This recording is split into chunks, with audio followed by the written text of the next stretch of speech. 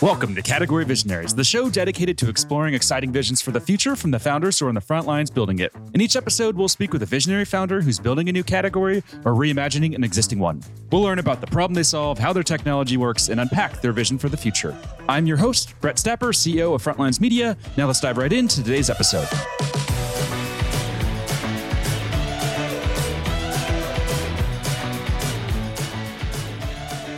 Hey everyone, and thanks for listening. Today I'm speaking with Ivan Maryasin, CEO and co-founder of Monite, an automated finance management platform that's raised over $6 million in funding. Ivan, thanks for chatting with me today. Hey Brett, thanks for having me. Glad to be here. Yeah, how'd I do on the pronunciation of your last name and the company name? Pretty good. My name is Ivan, so that's all correct. Surname was also right. As for the company name, it's always a fun story we discuss in podcasts, how it was supposed to be Monite, and then everybody calls it Monite or whatever else. So we're just kind of getting used to it up until now. Got it. Okay, sounds good. Perfect. So now, before we dive into what you're actually building here, I'd love to start with a quick summary of who you are and just a bit more about your background. Sure, absolutely. So I'm actually originally from Moscow, growth guy by background, worked in Silicon Valley most of my career, where I think I learned to think in Amazon press releases when it comes to product strategy. And my job has largely been growing MRR, ARR for B2B SaaS companies in the Valley, ranging from pre-seeds to Series D company Bright Edge, YC company People AI, and then moved to Germany when Trump got elected and actually grew one of the key neobanks on the European market targeting SMEs called Penta. And Penta was actually a great starting moment for me in fintech and really understanding SME finance, from where Monite idea actually came from. Very cool. And you left the US because of Trump? Well, I think it's a set of reasons, but so one of the reasons was definitely Trump's immigration policy. So my wife's Russian and, having troubles to get her proper work visa was definitely a challenge, while Germany, 3 days, and we both had green cards, so to say. Wow, that's crazy. Yeah, I think it's just a large discrepancy. And what we found in Europe is that there is this great blue card program. You can actually immigrate in a few days as long as you qualify and your partner gets to come along. It's super smooth, super easy, absolutely frictionless. So, compared to the trouble of actually getting work permit updated, especially with the Russian passport in the US in those years, this was a walk in the park. Makes a lot of sense. Now, a couple questions that we'd like to ask just to better understand what really makes you tick as a founder. So is there a founder CEO that you look up to the most and why? And I always tell people, especially given the news the last 24 hours, it cannot be Elon Musk. Yeah, I was going to say it's definitely Elon. I think I also admire Richard Branson. To me, what makes me tick about the founders I respect is not even the business they built, but rather how they think. I tend to be this sort of person who challenges the boundaries of reality. I think I hear a lot of feedback from, my colleagues or even investors that sometimes I sound completely lunatic, but I think that's also one of the key traits of a successful founder to really challenge the status quo, really challenge reality. Imagine what other people think is impossible. And in that sense, I think both Richard Branson and Elon Musk really kind of match the profile. And I can very much relate to ideas like, Richard Branson saying oh, look, I just want to run an airline. Oh, look, I just want to go buy an island. I can totally relate to these things in perspective of kind of personal goals, but also in perspective of what I think should and can change in the business and in the world around me. And actually, the mere reason why I'm in business is just because thinking about between all the different things I could do with, my talent, my skills in life, for example, between public service and business, I just found that business is the thing that crosses boundaries, crosses borders, can make a lot more impact without sort of long-term political career, so to say. And this is why I think it's worthwhile spending time dreaming big, but actually making it realistic to build. And this is where my growth background helps, because I always try to think from the end user. It's just the solutions I can imagine go beyond what people might think is possible in today's market. Nice. I love that. And when I was doing my research for this interview, I noticed you really put yourself out there. I found a video of you from 7 years ago on YouTube titled, "What is my life mission?" What is your life mission? Can you summarize that? Oh, that's a really old video, actually. I remember recording it in the US, actually. No, look, I think my life's mission is probably the realization of that is changing over time.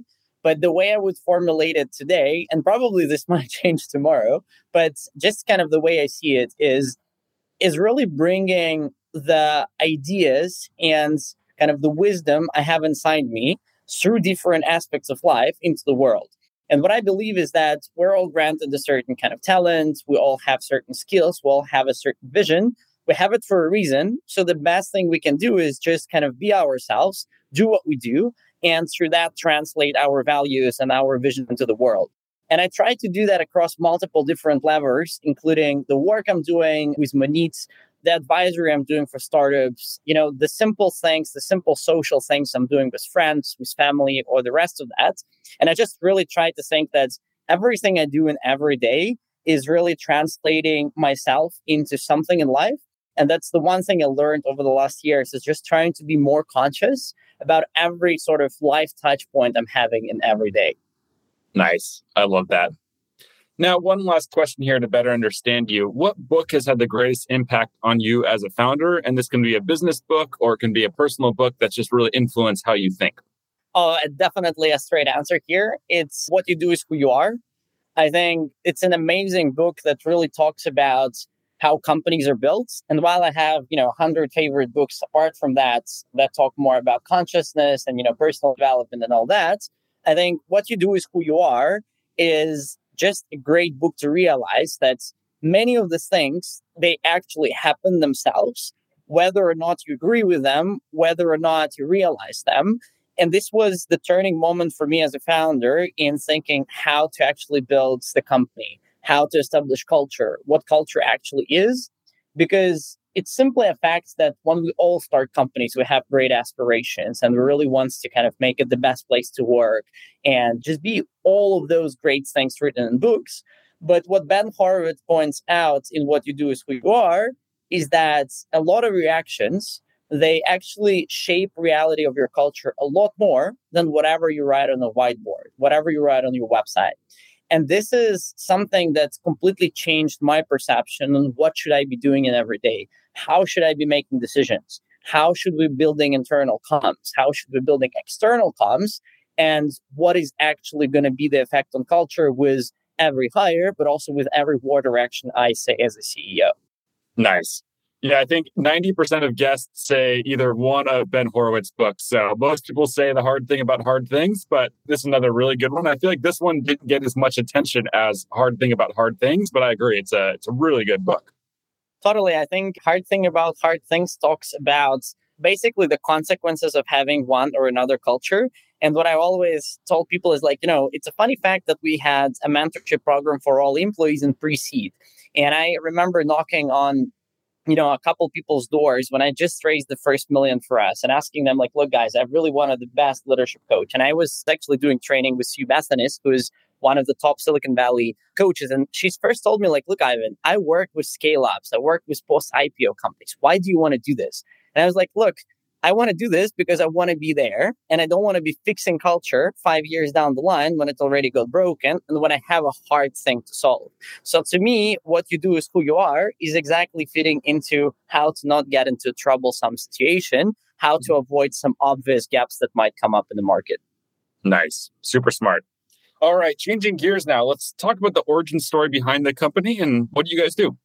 Sure, absolutely. So the story behind the company is basically me observing the whole kind of SME finance space and realizing at some point that while there is a lot of hype around spend management, neobanking, etc., the most recurring feedback we heard back in Penta days was actually around the hustle of managing business finances as a whole. And the things people were complaining about were really more on the admin side, just kind of running all these invoices, reconciling for accounting, etc., etc. And the realization back then was that you're actually forced to either use multiple different specialized tools, sort of like Expensify for expenses, Bill.com for AP, or you got to just kind of use Excel. And the reality was that, and still is, that most of people use Excel or some sort of manual process. So Monite actually started as a response to that, saying look, in 2021, 2022, you got to have modern finance stack. So we first built a dashboard, a control center for small business finance, where people could literally do everything from cash flow analytics to accounts payable, receivable, or whatever. But then the realization that came after was that while a lot of people were signing up and using the product, we had a lot more people who weren't signing up. And they were literally saying, I don't want any new software. I just want this automation, this exact thing inside the interface I'm used to. And this led us to realize that the real innovation in a segment can only happen when you start plugging in this finance automation, this admin automation into platforms people are using, such as neobanks, such as POS systems, vertical propositions like Squire for barbershops, or whatever it may be. And this was exactly the moment around a year ago when we transitioned the business into API first. And what we do today is we pretty much help companies become sort of enabling the full finance control center for their clients, where a neobank can offer AR, AP, and the rest of the functionalities to their clients without building any of them. So we let them plug in functionality like Bill.com in 3 weeks through an API, and they can make quite a lot of money on the functionality itself, on the payment processing, and soon on financial services upsell. Nice. Very interesting. And what's the target market that you're going after right now? What's that look like? So theoretically, we could go after a really wide market of all these platforms that actually have business clients. But I would say we're very realistic about the focus, especially pre-Series A. So today, we're present in multiple markets, US, UK, a bunch of countries in mainland Europe. And we're mainly talking to B2B neobanks and B2B SaaS companies, ranging from fintech software to more specialized sort of long tail propositions of vertical software targeted at specific business types. And then post A, we're actually going to expand to talk more to marketplaces, to talk more to all sorts of folks like banks, corporates, and the rest of them that actually have great customer audiences, but sales cycles in those segments of the market are a lot lengthier. Got it. That makes sense. And what type of traction have you seen so far? So far, we actually signed a number of platforms, I think 6, 7 up until now. And some of them are already live. Some of them are going live soon. So we've seen a lot of interesting demand. And honestly, we've grown a funnel of, I think, 100 plus platforms in just a few months, fully organically. We didn't even do any outreach. We didn't really do any marketing, but we got a lot of inbound and introductions from people who were actually excited to already plug this in. And now we're basically processing that interest. Plus, finally, we got a sales function in place. So there will be more uplift in terms of outreach and kind of making ourselves more visible in the market. So far, I think it's great. And the biggest thing we learned so far is that what we anticipated our target market to be is probably 5 to 10% best case of what we're already seeing in terms of demand. Wow. That's a good response to get. Absolutely. I think it's also very much in line with how many embedded finance players developed. It's like if we think about Plaid Story or many other players that started a category, it's like you launch a product or like Stripe. You start with one product, you release it live. Then you start hearing a crazy amount of requests for adjacent products, different use cases.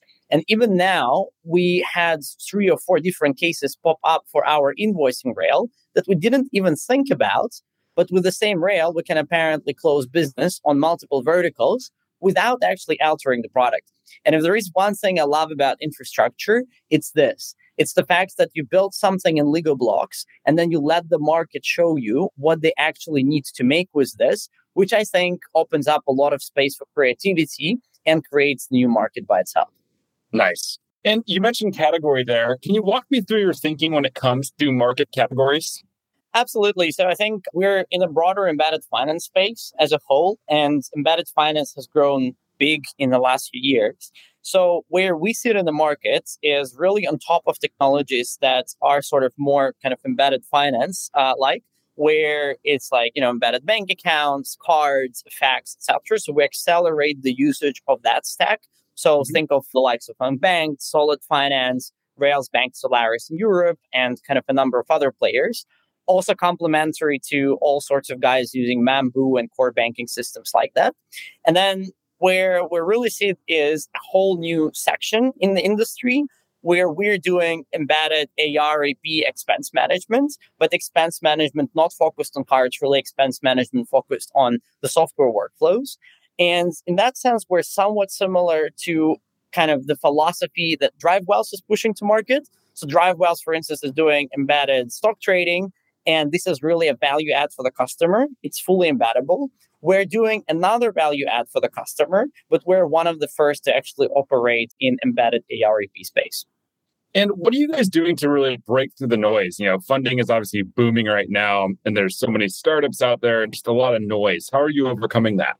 So look, now we're having a luxury situation. That's the most common VC feedback we hear is, oh, we haven't seen anything like this. That helps. That helps a lot.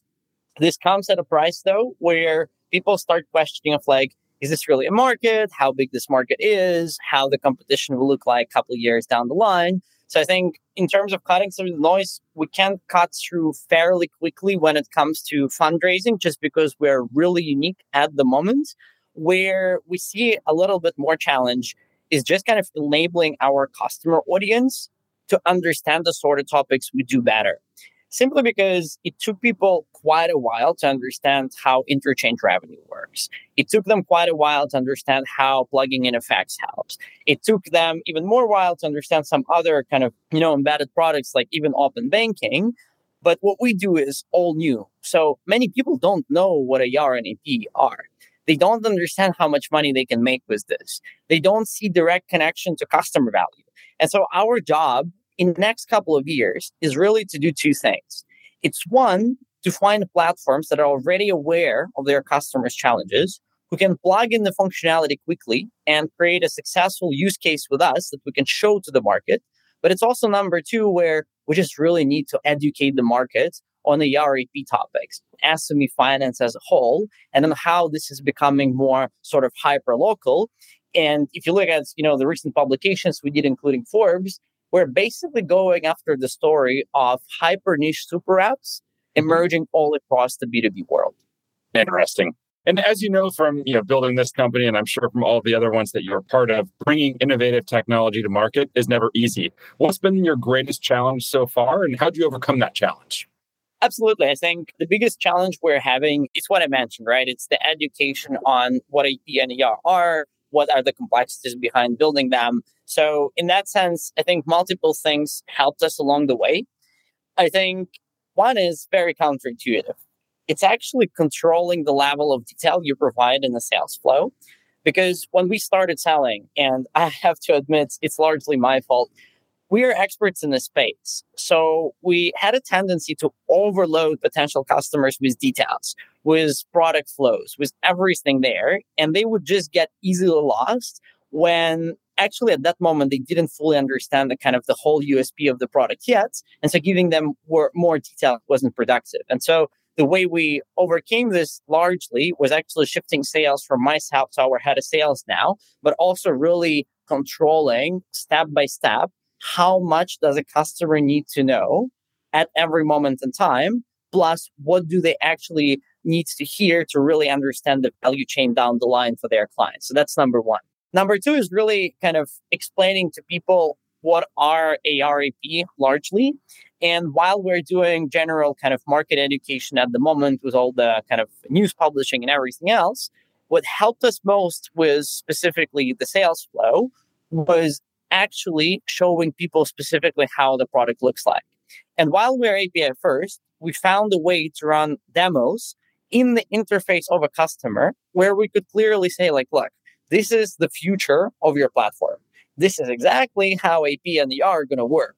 This is what your customer will be able to do. And this really changed the game for us because from an abstract API sort of functionality, we became something really tangible to a user. And then people would come back to us and say, look, these guys are enabling me to be the financial dashboard for my clients. And they would have a picture to it. So this was number two. Nice. Very interesting. And last couple of questions here. What excites you most about the work you get to do every day? That's a great question, Brett. So I think what excites me most is that we're onto something big here as we do infrastructure, because we have a feeling that we can redefine the way people actually do finance administration. And it might take us a few years to get there, but we really want to reimagine the whole infrastructure, the backbone of things like document exchange, of partly things like payments and the rest of it, across SME finance and other sectors. And what really drives me is this feeling that while many people in the space touched AR and AP topics, none of them actually went global and infrastructure first. And this is why we're still kind of doing the same thing as 10 years ago, sending invoices over email, OCRing bills, and having all sorts of issues related to manual work that could entirely be eliminated if the backbone of the infrastructure behind the industry was different. And so the idea that we can change that, the idea that we can change how financial services are consumed, because they can be consumed in a data-driven manner, it really drives me just understanding how much impact and time saving this will make for so many people out there running a business. Amazing. And last question here. If we zoom out into the future, what's the 5-year vision for the company? Yeah, that's also a really exciting topic. I would say there are a couple themes we're after. One is becoming the default provider for all sorts of platforms that want to plug in or operate financial document exchange, AR/AP topics, expense management topics, etc., and doing this across the world, where, for instance, if you're a global platform working with customers in 20 countries, you plug in a single API and you get compliant document processing in all those countries, including value add, etc. The second part is really changing the way financial services are consumed. And this is really just to say, like, people shouldn't be Googling for factoring. People shouldn't be Googling for cash advance. People should just be consuming these things inside the workflow. And one of the things we're trying to achieve is that we've seen any interface. You as the business owner, you as the CFO, can just click one button and get your factoring done. Click another button and delay payments on your bills. And so all these integrations that we're planning in years to come will hopefully enable us to bring this picture into the world where financial services will be sold API first rather than on Google with excessive customer costs. Amazing. Unfortunately, that's all we're going to have time to cover for today. But before we wrap, if people want to follow along with your journey as you build, where's the best place for them to go? I think LinkedIn is the best place to find me, and also happy to kind of get any connections or questions from the broader space and folks out there. So very happy to connect. Awesome. Well, this has been such a fun conversation. Really love what you guys are building and look forward to seeing you execute on this vision. So let's keep in touch. Thanks, Brett, for having me. Thank you. Talk soon.